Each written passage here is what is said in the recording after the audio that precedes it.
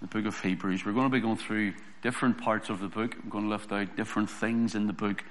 But the theme of what we want to look at in the study tonight is going to be this: Jesus is greater than all, according to the book of Hebrews. Jesus is greater than all, according to the book of Hebrews. The book of Hebrews, as we know, it's divided into 13 chapters. Of course, the original languages don't have the division. And there are 287 verses in the whole of the book. And notice, I've been saying the book of Hebrews. I think all of us would say the book of Hebrews, but really, Hebrews isn't really classed as a book, but a letter. It's a letter. And the idea for the book of Hebrews was they were to lift it from the beginning, start to read it, and they didn't finish the letter until they were at the very end of it.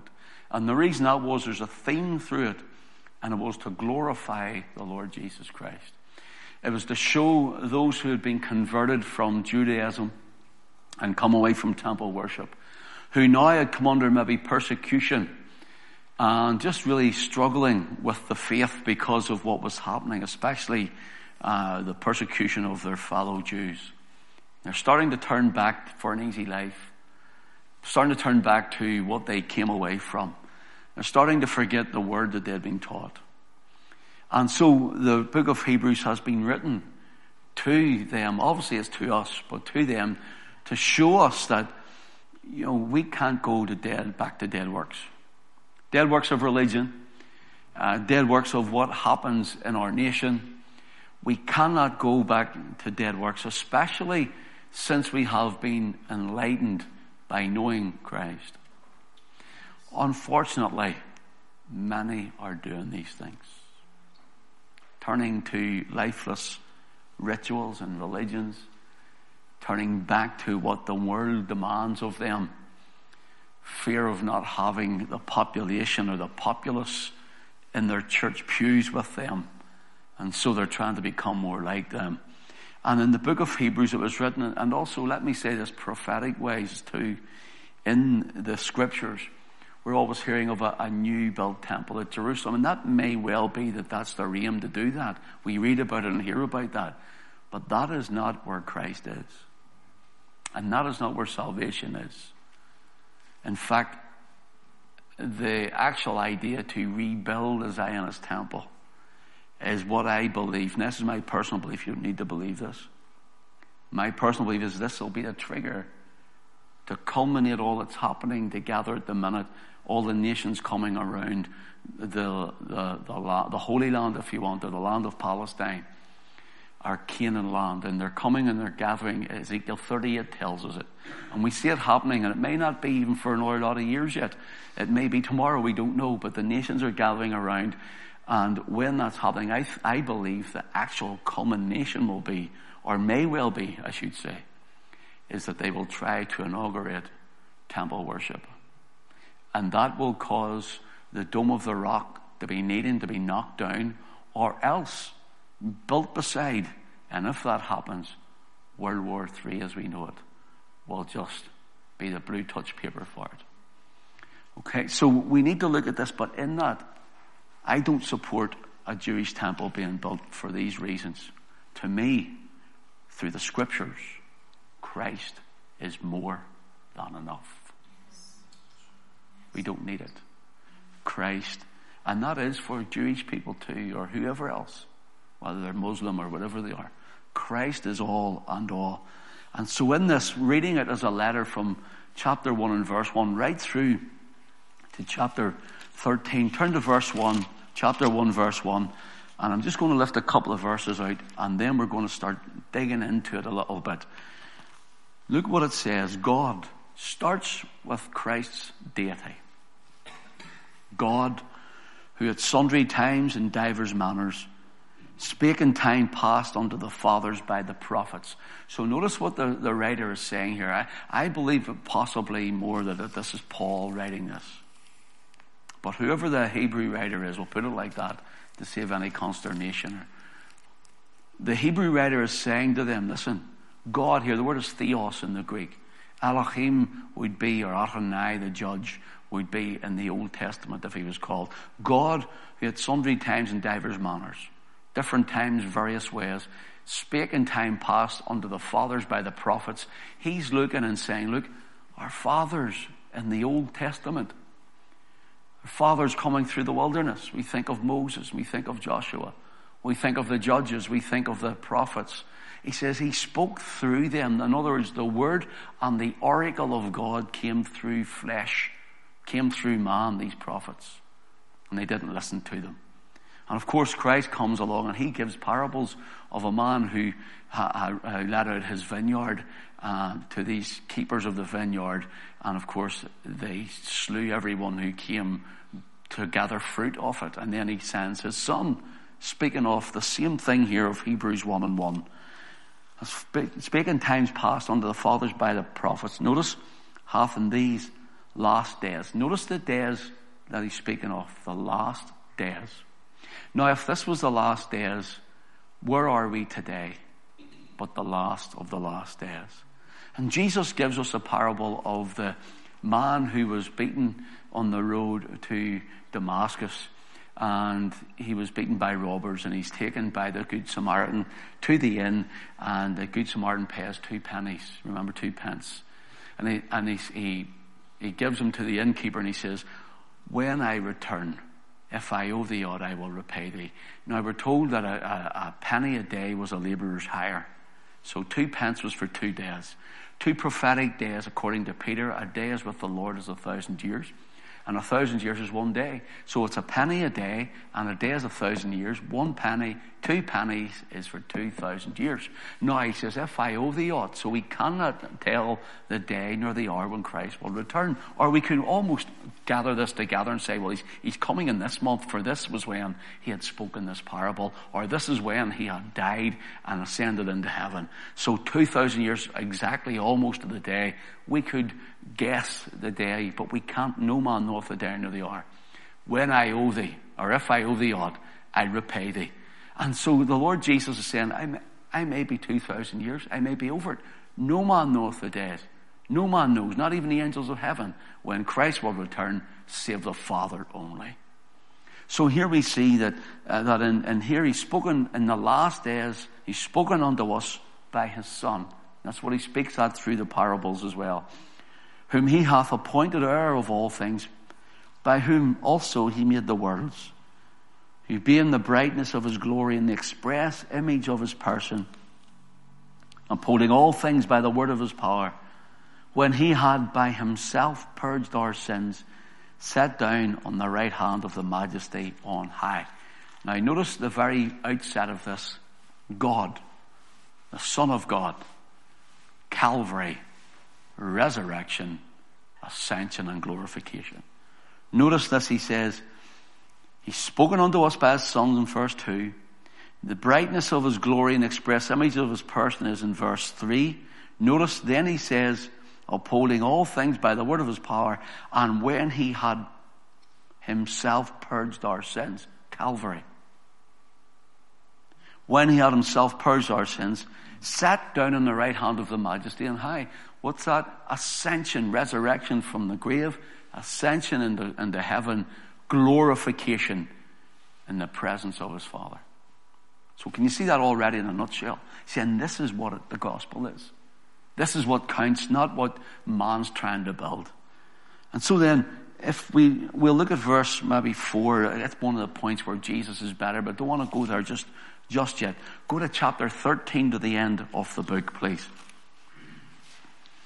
Now, this same one that he speaks of the whole way through, we're going to look at some of it, and it's going to be, obviously, it's not an exhaustive one because it's only one meeting we're doing this over. It's more of an overview.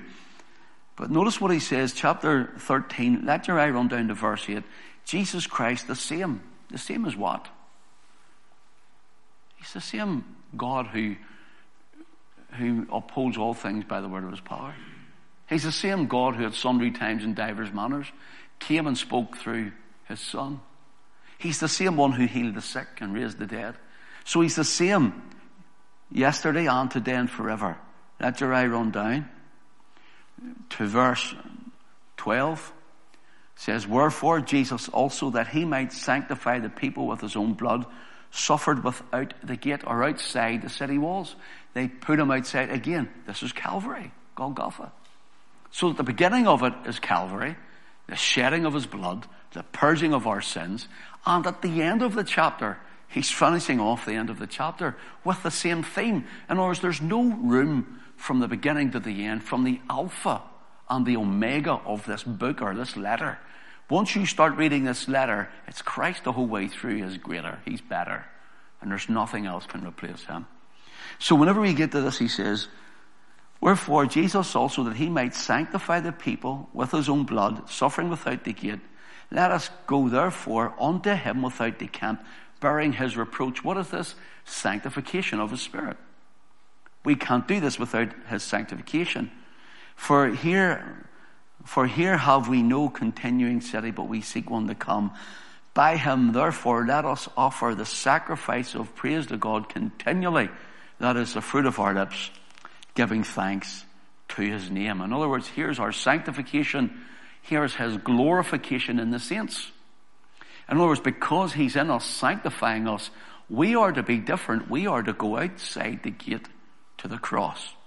He was crucified outside the gate, outside the city walls. And so what he's saying here is, then let us carry our cross. Let's go to him, to Calvary all the time, and stay there. Let's remember the cross and be sanctified different, not in a temple, but sanctified and different according to the shedding of his blood.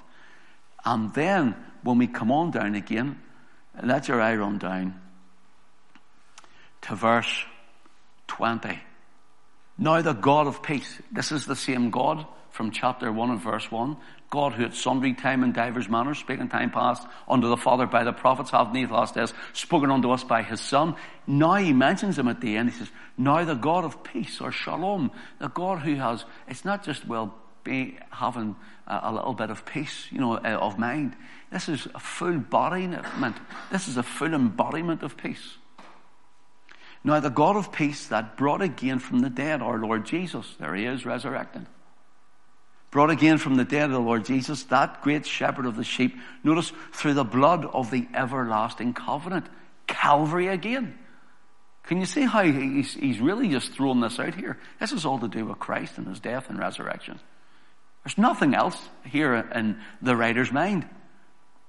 Make you perfect in every good work to do his will, working in you that which is well pleasing in his sight, through Jesus Christ, to whom be glory forever and ever. Amen. And then he goes on to salute people and remembers them at the end of this letter. So what is the Hebrew writer telling us now? He's saying when we start this, we'll start with Christ. Deity becoming humanity. We'll have the shedding of blood, Calvary, resurrection, ascension, glorification, all in the first 3 verses. And then at the end of it, he's saying he's the same. And this same one, this is who he is. He's resurrected, and he starts all over again. So he finishes with it to keep it in our minds. So turn to the book, turn to chapter 10. Chapter 10, let's read something from this, and we'll hover around here for a while, because this is very important. For the law having, verse 1, for the law having a shadow of good things to come. Notice what it was. He's now referring to what the law was. The law was a shadow of good things to come. The temple, in other words, was a shadow. Jesus says this temple will be torn down. It's not right. Not one stone would not be left upon another. Yet they are wanting to stay here in this form of worship after saying they've come to know saving grace in Christ. For the law having a shadow of good things to come, and not the very image of the things, can never, with those sacrifices which they offered year by year continually, make the comers thereunto perfect. In other words, you can go to those sacrifices. You can build that temple. You can stay there and slaughter the lambs and do all of those things. He says all of that, even when it was in its perfection, before it was taken and excuse the term, but bastardized. That's the term of it. It was mongrelized with other things. I saying before it even became like this, he says, now even it's even worse. It's not the true Hebraic Israelitish worship that it was. And now what it is, there's no Ark of the Covenant here. God's glory isn't coming down to an ark. That wasn't there at the time. It was gone. So where is God's glory in this? It's all ritual. It's all ritual. And so what he's saying was this was a shadow of good things to come. What was the good things to come? Christ. He's always pointing to him. And he says the sacrifices that they offer year by year continually, he says they can't make you perfect. So he's going to bring us in to show us the difference in this chapter in these sacrifices. Look at verse 2. For then would they not have ceased to be offered? In other words, if it was perfect, we wouldn't have needed another sacrifice. Because that the worshippers once purged should have had no more conscience of sins.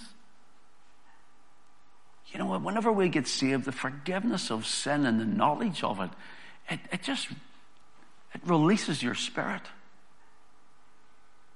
It sets you free. But these men were doing this ritual. Listen, and if you read this, you can look at the Catholic Church and see the papal mass. How they're offering an unbloody sacrifice with the mass, coming and praying over this, and as it were in their eyes, transubstantiation is the taking of the wafer to turn it into the body, blood, sinew, and divinity of Jesus, and they eat him. They call it the real presence. There's no real presence really at all. And it's the same here. It was the exact same here in the Jewish temple. And notice what he says here.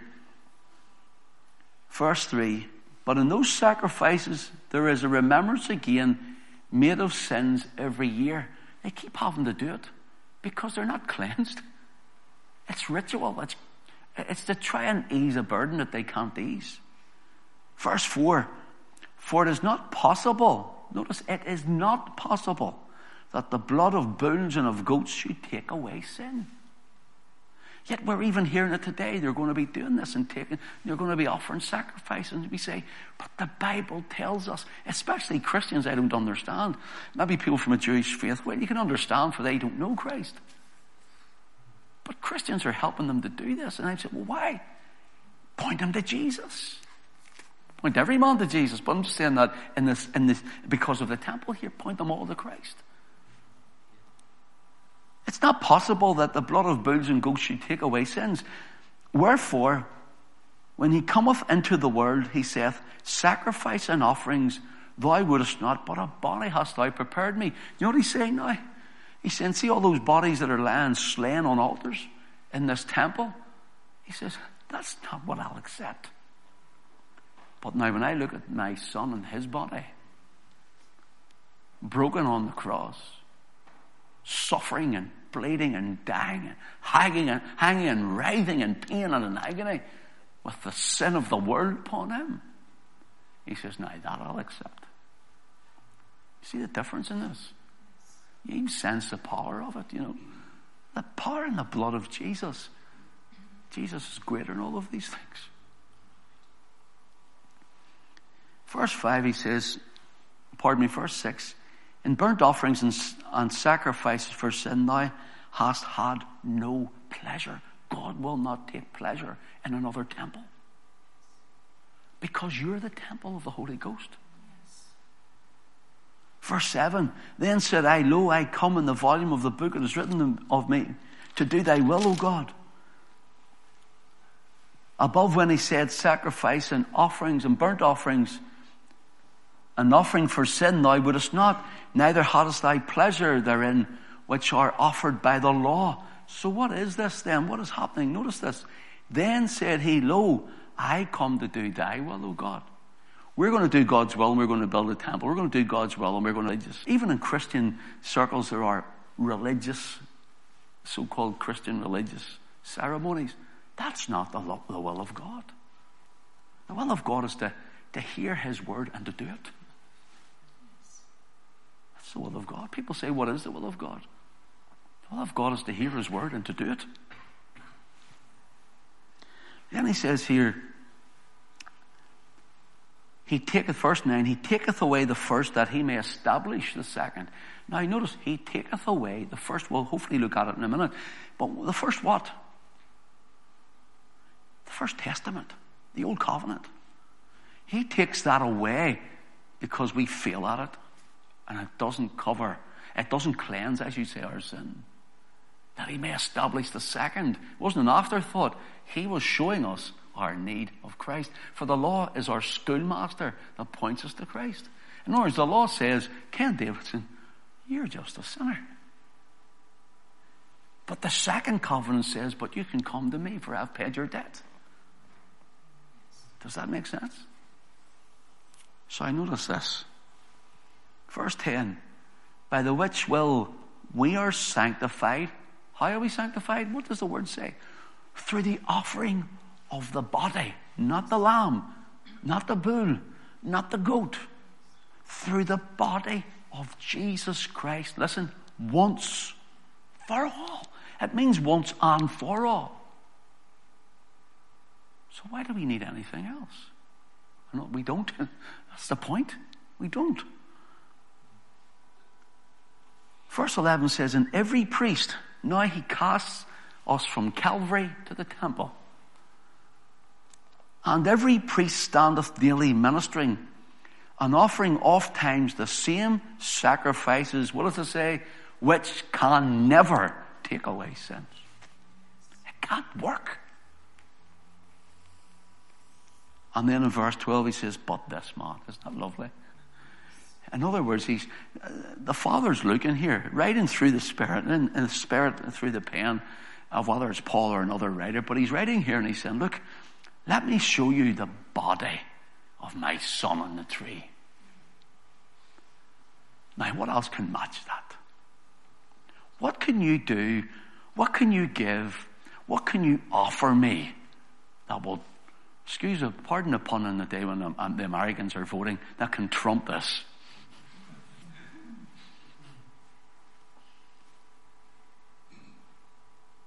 What can you do to trump what Christ has done? You can't. There's nothing.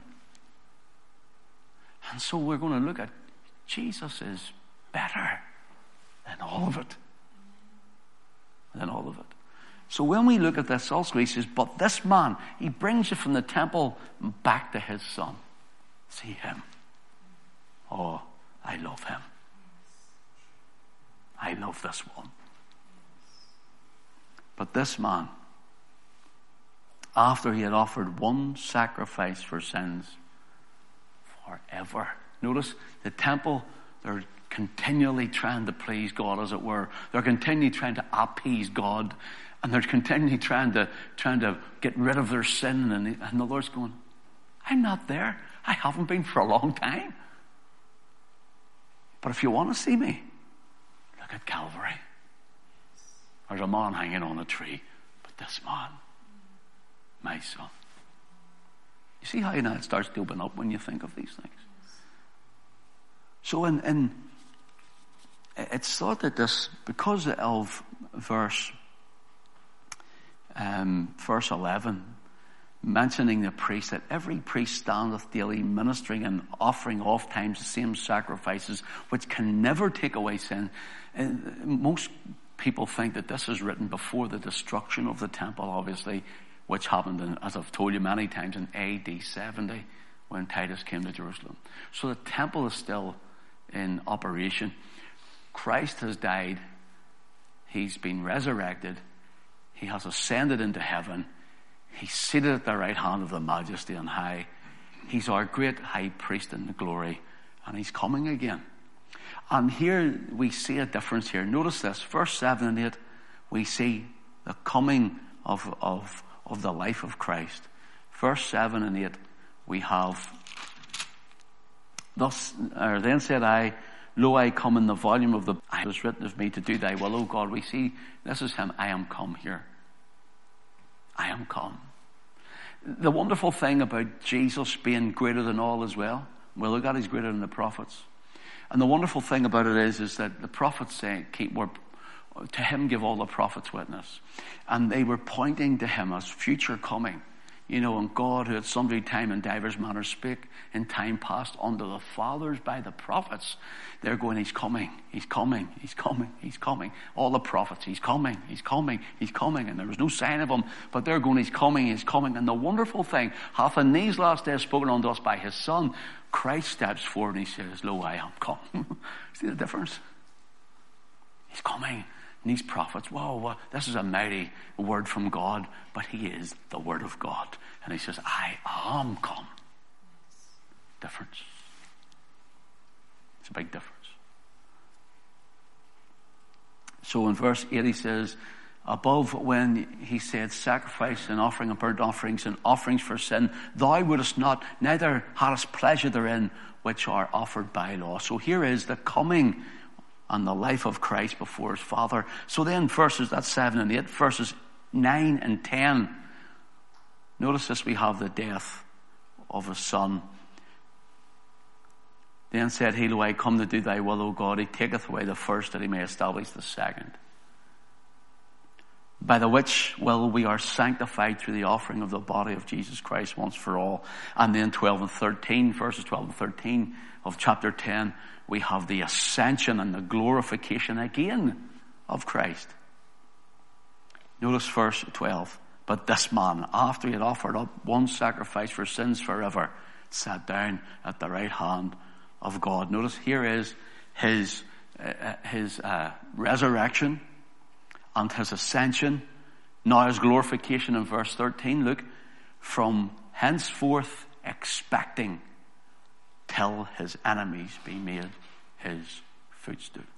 Can you think about this? Henceforth expecting. Christ, this great King of Kings, sitting at the right hand means the place of power and authority and glory. And he's sitting, waiting, expecting to reap a harvest, and then he's coming. So it's all about Christ. It's all about glorification of Christ. So in him we have full and complete salvation. Verse 14, for by one offering he hath perfected forever. Now remember we read earlier, those cannot be perfected through the sacrifice of animals. Now we're saying because of him, we're perfected forever. This is the power of the cross. This is the power of what Jesus has done at Calvary. Notice this, he says in verse 14, for by one offering he hath perfected forever them that are sanctified. Wherefore the Holy Ghost also is a witness to us. For after that he had said before, this is the covenant that I will make with them after those days, saith the Lord. I will put my laws into their hearts, and in their minds will I write them, and their sins and iniquities will I remember no more. So we're perfected forever. Everything of my past, even your nature, whether you'd grown up under the gospel or whether you grew up under the devil, and when you're in Christ, it's all gone. And you're perfected in Christ. So then we have here, the writer states in verse 11, a contrast. Notice verse 11, you have 10, 11, 12. In verse 11 you have, in verse 10, we have the body of Christ, the offering of the body of Christ once for all. In verse 12, we're told it was offered one sacrifice for sins forever. But in verse 11, we have man's dead religion. Christ, now look at you, here's Christ. The wonderful thing, he offers men and women Christ. He offers them Christ. He offers them his Son. Here he is. And then he says, now there you are in the temple. There you are. You're offering dead works to me. He says, now here he is again. Do you want him? It's fantastic. And it's wonderful the way the Spirit of God he can lift you from Calvary, and in an instant, in the next verse, you're standing in the temple. And then he goes, boom, in your way again. You're like caught by the lock of your hair, and you're dropped back out at Golgotha again. I see him. We couldn't really write like that, all the poets that we have, Robbie Burns couldn't have written like that. William Shakespeare couldn't have written like that. That's the only two I know. I would mention other names. Palmers. But that's what the Spirit does. He takes you and he drops you in somewhere. For 1 minute you're dropped at Calvary. Then he takes you and he just drops you in an instant within a verse. Boom, you're in the middle of a temple and there's a priest offering dead sacrifices. And he takes you again and he drops you back at the cross. He says, this is where life is. Even though there's death here, it's because he died, you'll live. It's wonderful. In verse 11, when we are taken into the temple, we have a standing priest. Now notice the difference here.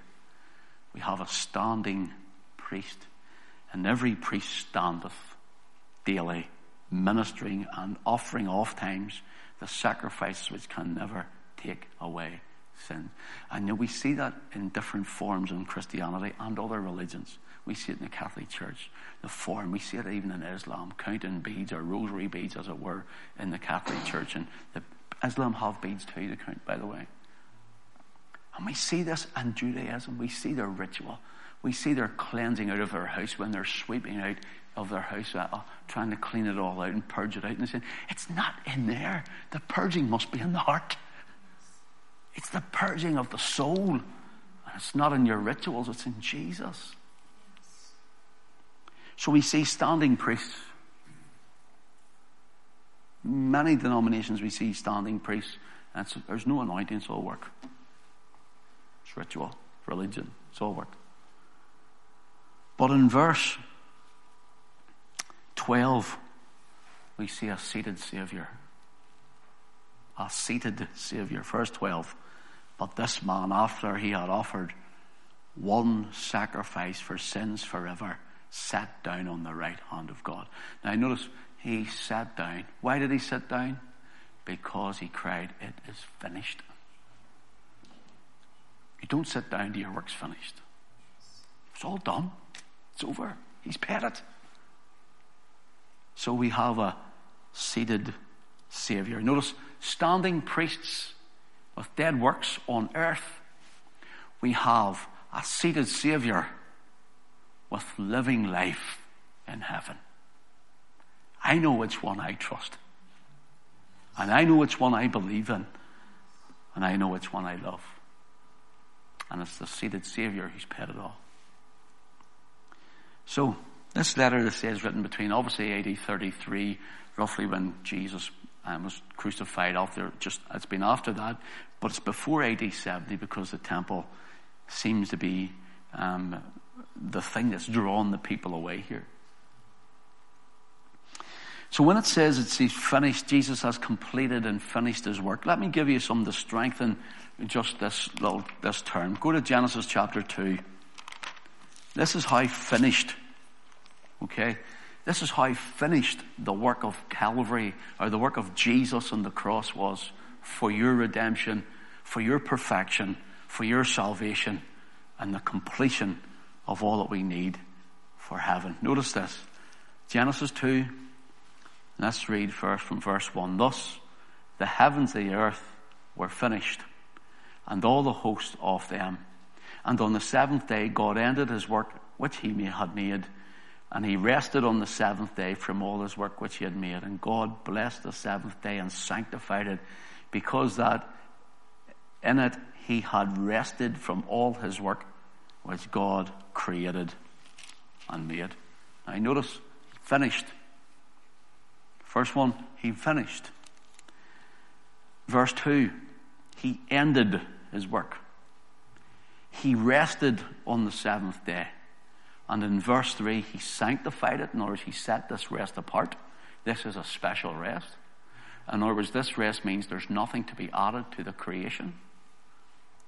Are we getting to grips with this at the minute? And he rested from all his work which God had created and made. Now, you see, whenever we say the work of Calvary, when Christ died on the cross, and when I rise from this finished, it's the same. He said, it's done. And when I rise from the dead, I'll be seated. Why? I'm going to rest in it. It's sanctified. The cross is sanctified by the Father. And it's the only way man can be saved, forgiven, cleansed. The only way. I know there's teaching today, it's called dual covenant theology, and it's very rife. It's coming more and more into a Christian church. And sadly, especially by Pentecostals or charismatics. And there's going to be salvation through another temple again. And these are by men who preach the gospel on television a lot. The Bible doesn't teach that. The Bible says it's obsolete and it's done. It's in Christ and Christ alone. Christ and Christ alone. So, go back with me. Let's go back to the book of Hebrews again. Hebrews chapter 10. Hebrews 10. So we have a completed, finished work. Let's run down again to verse 16.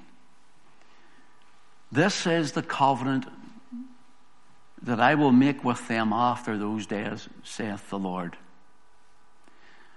I will put my laws into their hearts and in their minds while I write them. And their sins and iniquities will I remember no more. Now, where remission of these is, there is no more offering for sin. Now, hold on a wee minute. But we're told by dual covenant theology preachers, yes, there will be, the temple will be built, there will be more offerings. The Bible teaches the opposite. Now, these are Christian men preaching this. Teaching the opposite here. There is no more, he says. Verse 19 says, having therefore, brethren, boldness to enter into the holiest by the blood of Jesus. Now notice the difference here. You know where God's bringing us here? He's saying, see in the tabernacle in the wilderness and then in the temple in Jerusalem later. The format was you were able to go to the outer courts and into the first area of the temple, the holy place, where the priests would slay the animals. And as they made their way closer, they get to God, in other words. They went by the first veil and then by the second veil or curtain. And when they went in there, that was the holiest, the Holy of Holies. And when they went in there, that's where the ark was. They sprinkled the blood that was shed on the furniture. And when they did that, the glory came down. There was the sinner, there was the ark, there was God's glory, but all but by the blood that he seen when he came down in glory, the sinner would die. So it was the blood that saved. It was a foreshadowing, it was a type. But when Jesus died and the veil of the temple was rent from top to bottom, he cried, it is finished. The Hebrew writer is bringing this to them and saying, it doesn't matter if you sew up a big curtain in that temple again. Some say it was up to 60 feet tall. It was like a thick carpet, you know. It wasn't like your net curtains you hang up over your window. This was a big 60 foot tall carpet, nearly. Some say it was inches thick. It was rent from the top to the bottom, not from the bottom to the top, in case anyone could say his disciples got it, tore it a bit, one took one side, one took the other and rent it the whole way up or whatever, cut it up.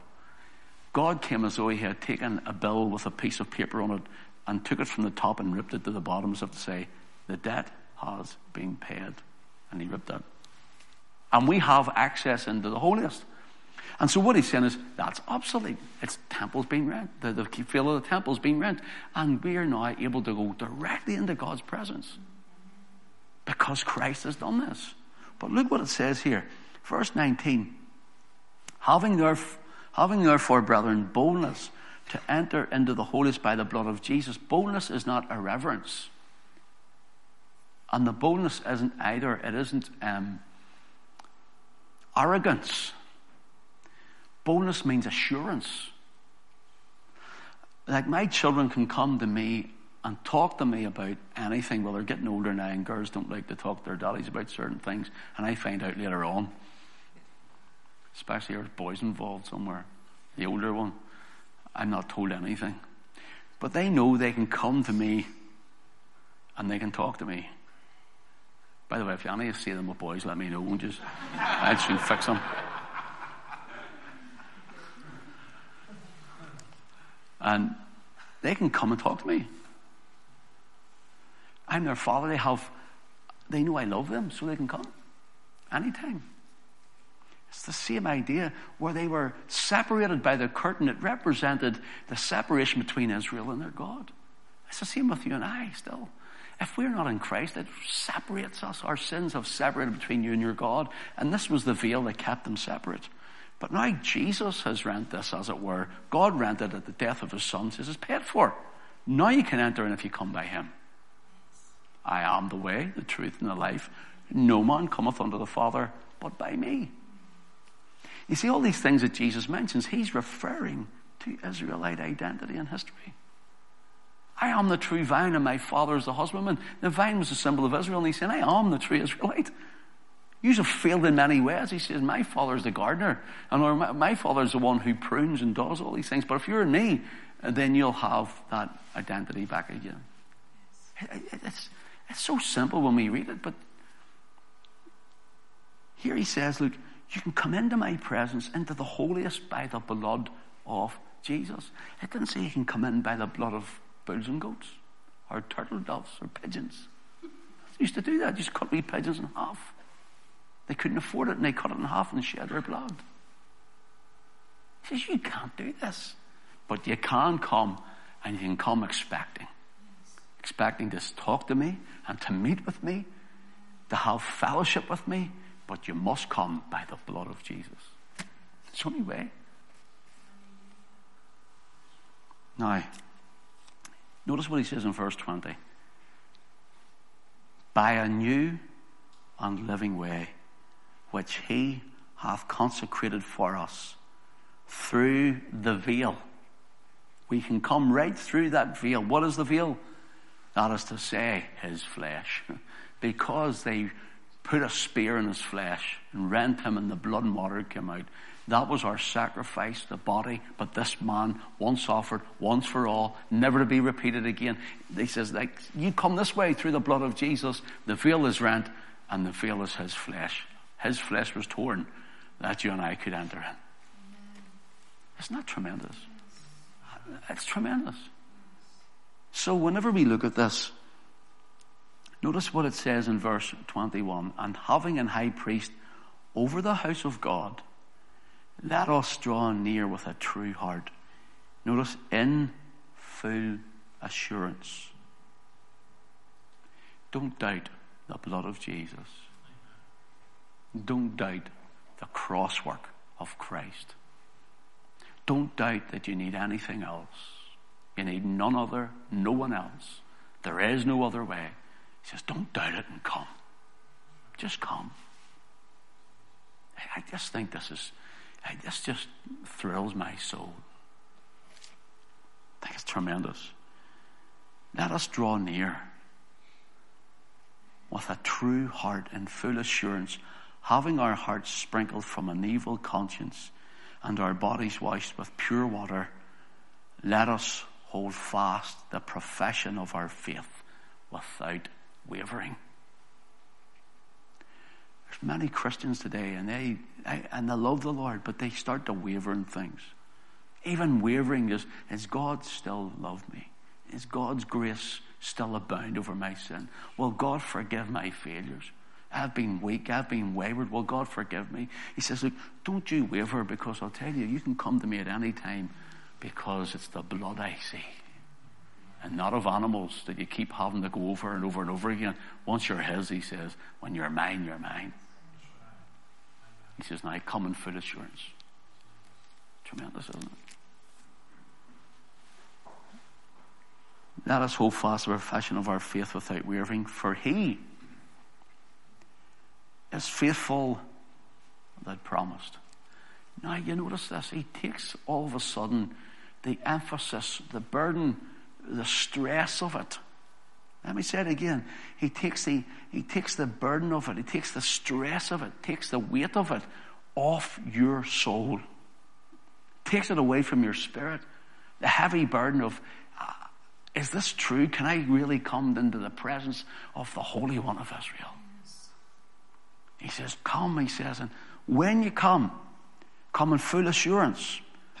Hold fast the profession of your faith without wavering. Why? Because you're so wonderful? Because I'm so wonderful and great? He says, no. Because he is faithful. That's the difference. because he is faithful that promised. Bear with me a few minutes. I'm going to show you something else, and then we'll wrap tonight's study up. That's what he says here in verse, let me just find it. Verse 20, we have a new and a living way.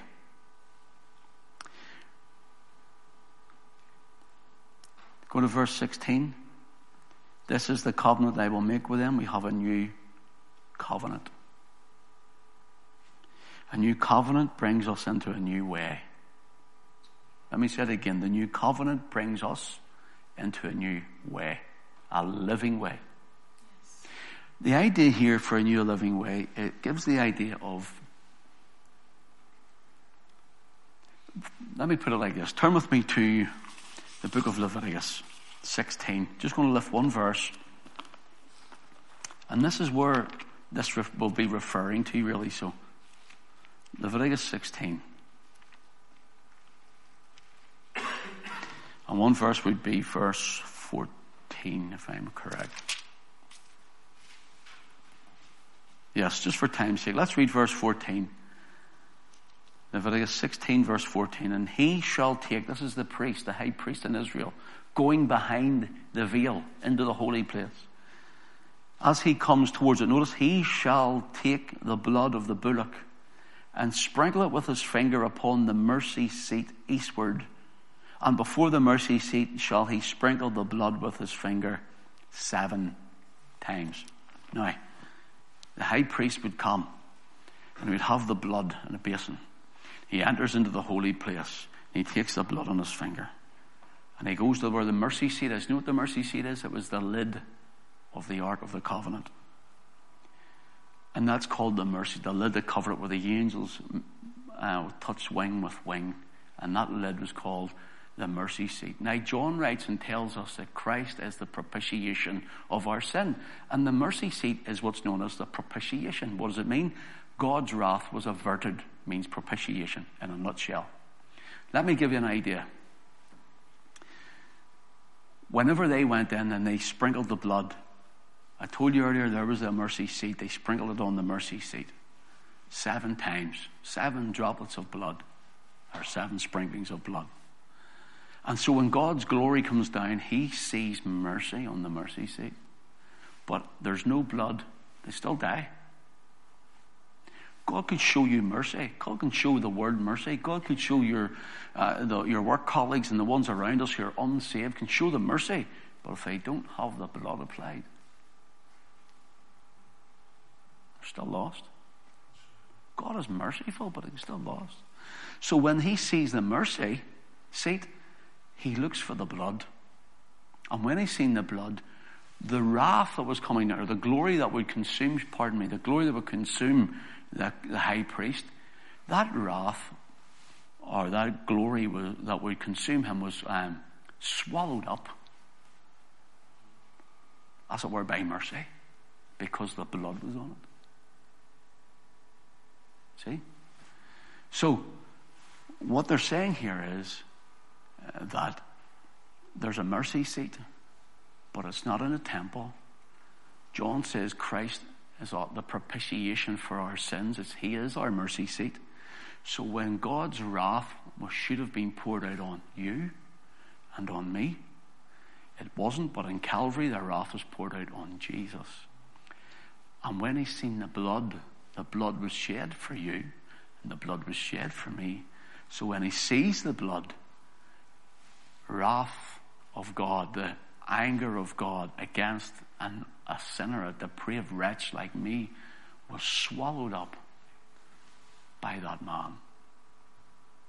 He took the full wrath of God on the cross, and the blood was applied to you and me, and we went free. Propitiation is this. I give this illustration over at the Methodist when I was speaking there earlier in the year. If you ever go to, that's spelled out, Silent Valley. Now, if you go in the car park of Silent Valley and you will go across, every now and again, well, when we can, Alice and I would go, and it's nice and quiet, and you go for a walk, and you walk, there's like a duck pond, and there's a big, you just go on, you look ahead of you, and there's a big green hill right at the top of it. I'll just explain in case you haven't been there. A big, steep green hill, and at the top there's a wall runs along it.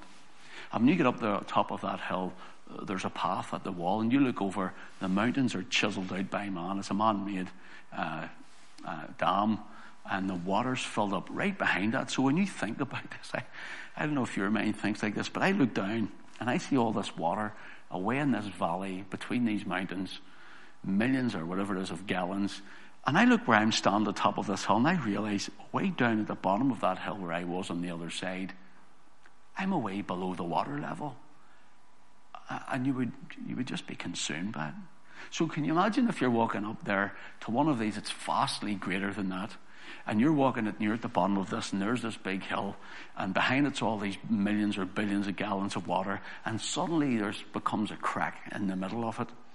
Can you imagine then if the crack starts to dribble water, and suddenly you realize, I'm in trouble here? And imagine if it was that big. I know we're going way out of it, but it's just to give you an idea. Imagine if it was that big, you could run to the left or to the right, but if you went left, there's a 1,000-mile run. And if you went to the right, there's a 1,000-mile run, and you know it's breaking now, and if you go to run back again, it's going to take you out anyhow. You can't get away. You can't outrun it. You can't escape it. And suddenly you decide, I can only stand here and take it. And the dam breaks, and these billions of gallons of water, and even the rubble of it, comes down to just wash you away and consume you up. And as it's just flowing down, and it's about to land on you, and you think it's all gone, all over for you, suddenly the ground opens up. There's a big chasm opens up in the ground, and every droplet of water goes down into this big chasm in the ground. Can you imagine that? Like a big earthquake comes. And you're standing right at the edge of this, and all this billions of gallons of water, you're watching it, and what a fearful sight.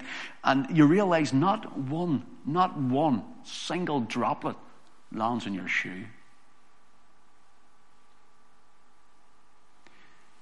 And you realize you've been saved. That's propitiation. You see, God's wrath was like that dam, only greater and bigger and eternal. And we could run 1,000,000 miles to the left or the right, or 1,000,000,000 miles. We could not outrun it. We were standing to face it, ready for it to consume us, to be poured out upon us.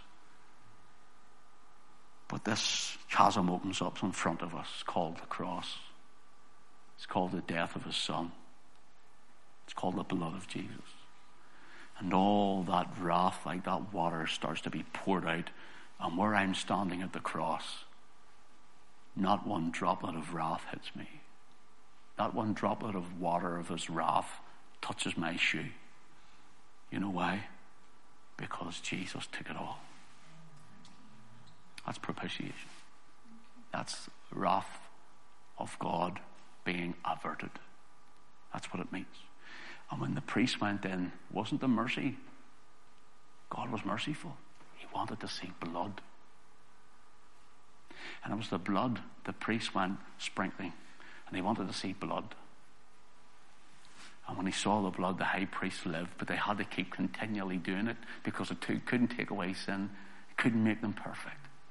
But when Jesus died, when Christ died, he is our mercy seat, our propitiation. The wrath of God is averted in him. And when he sees us, instead of the wrath being poured out, we receive mercy because the blood was shed. Does that make more sense now? This is what they're trying to tell us here in the book of Hebrews. And for some reason, which it goes way beyond me, I don't understand it, there's so many Christians who are trying to help build another temple. How could you ever match this?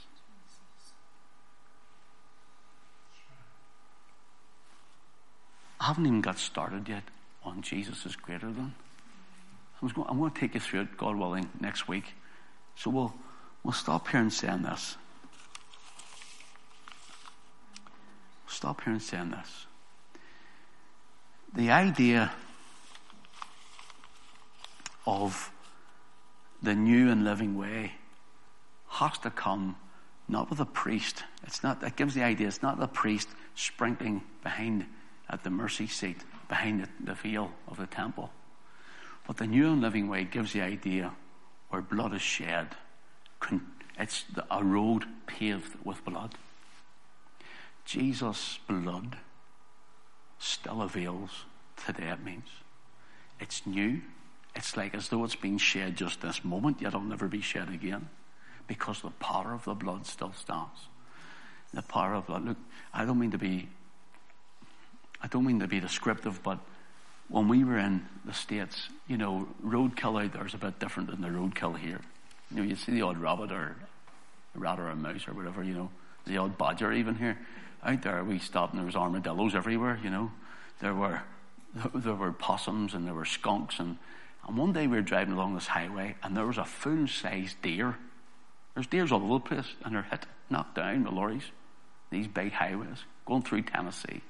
And there was a full-size, big, massive deer lying at the side of the road. And when we drive on up, there was another one that had been mangled by other lorries. And I don't mean to be descriptive, but to give you an idea, the size of these animals and the blood that they contain, the full road was red. You're driving through it in the car, like, just red blood. Just covered in red blood. David done that when he's bringing the ark back into Jerusalem. He slayed 6 paces it were, about 6 paces roughly. He slayed an animal and the blood would have went everywhere. They're walking through the blood, another one, another 6 paces and another animal. And I was sort of thinking, when I seen that, I said to Alison, it makes me think of what must have been like the road into Jerusalem when David was bringing the Ark of the Covenant back in after the Philistines had it. What must the road have been like? It was just pure red with blood everywhere. Paved with blood. That had been covered in blood. The priest in the temple with all the animals had been covered in it. It sounds horrific, and it is, but it gives us the idea of the horrific nature of our sin. And the idea here is that new and living way, this is a road that's been paved with blood. And as we walk it, we're covered in it. But it's not dead. It's living. It's still alive. It still speaks to God. And it's for you and I tonight. Come. So you can see why Jesus is better, he's greater, superior to all others. Listen, bless his word to us tonight. God bless you. And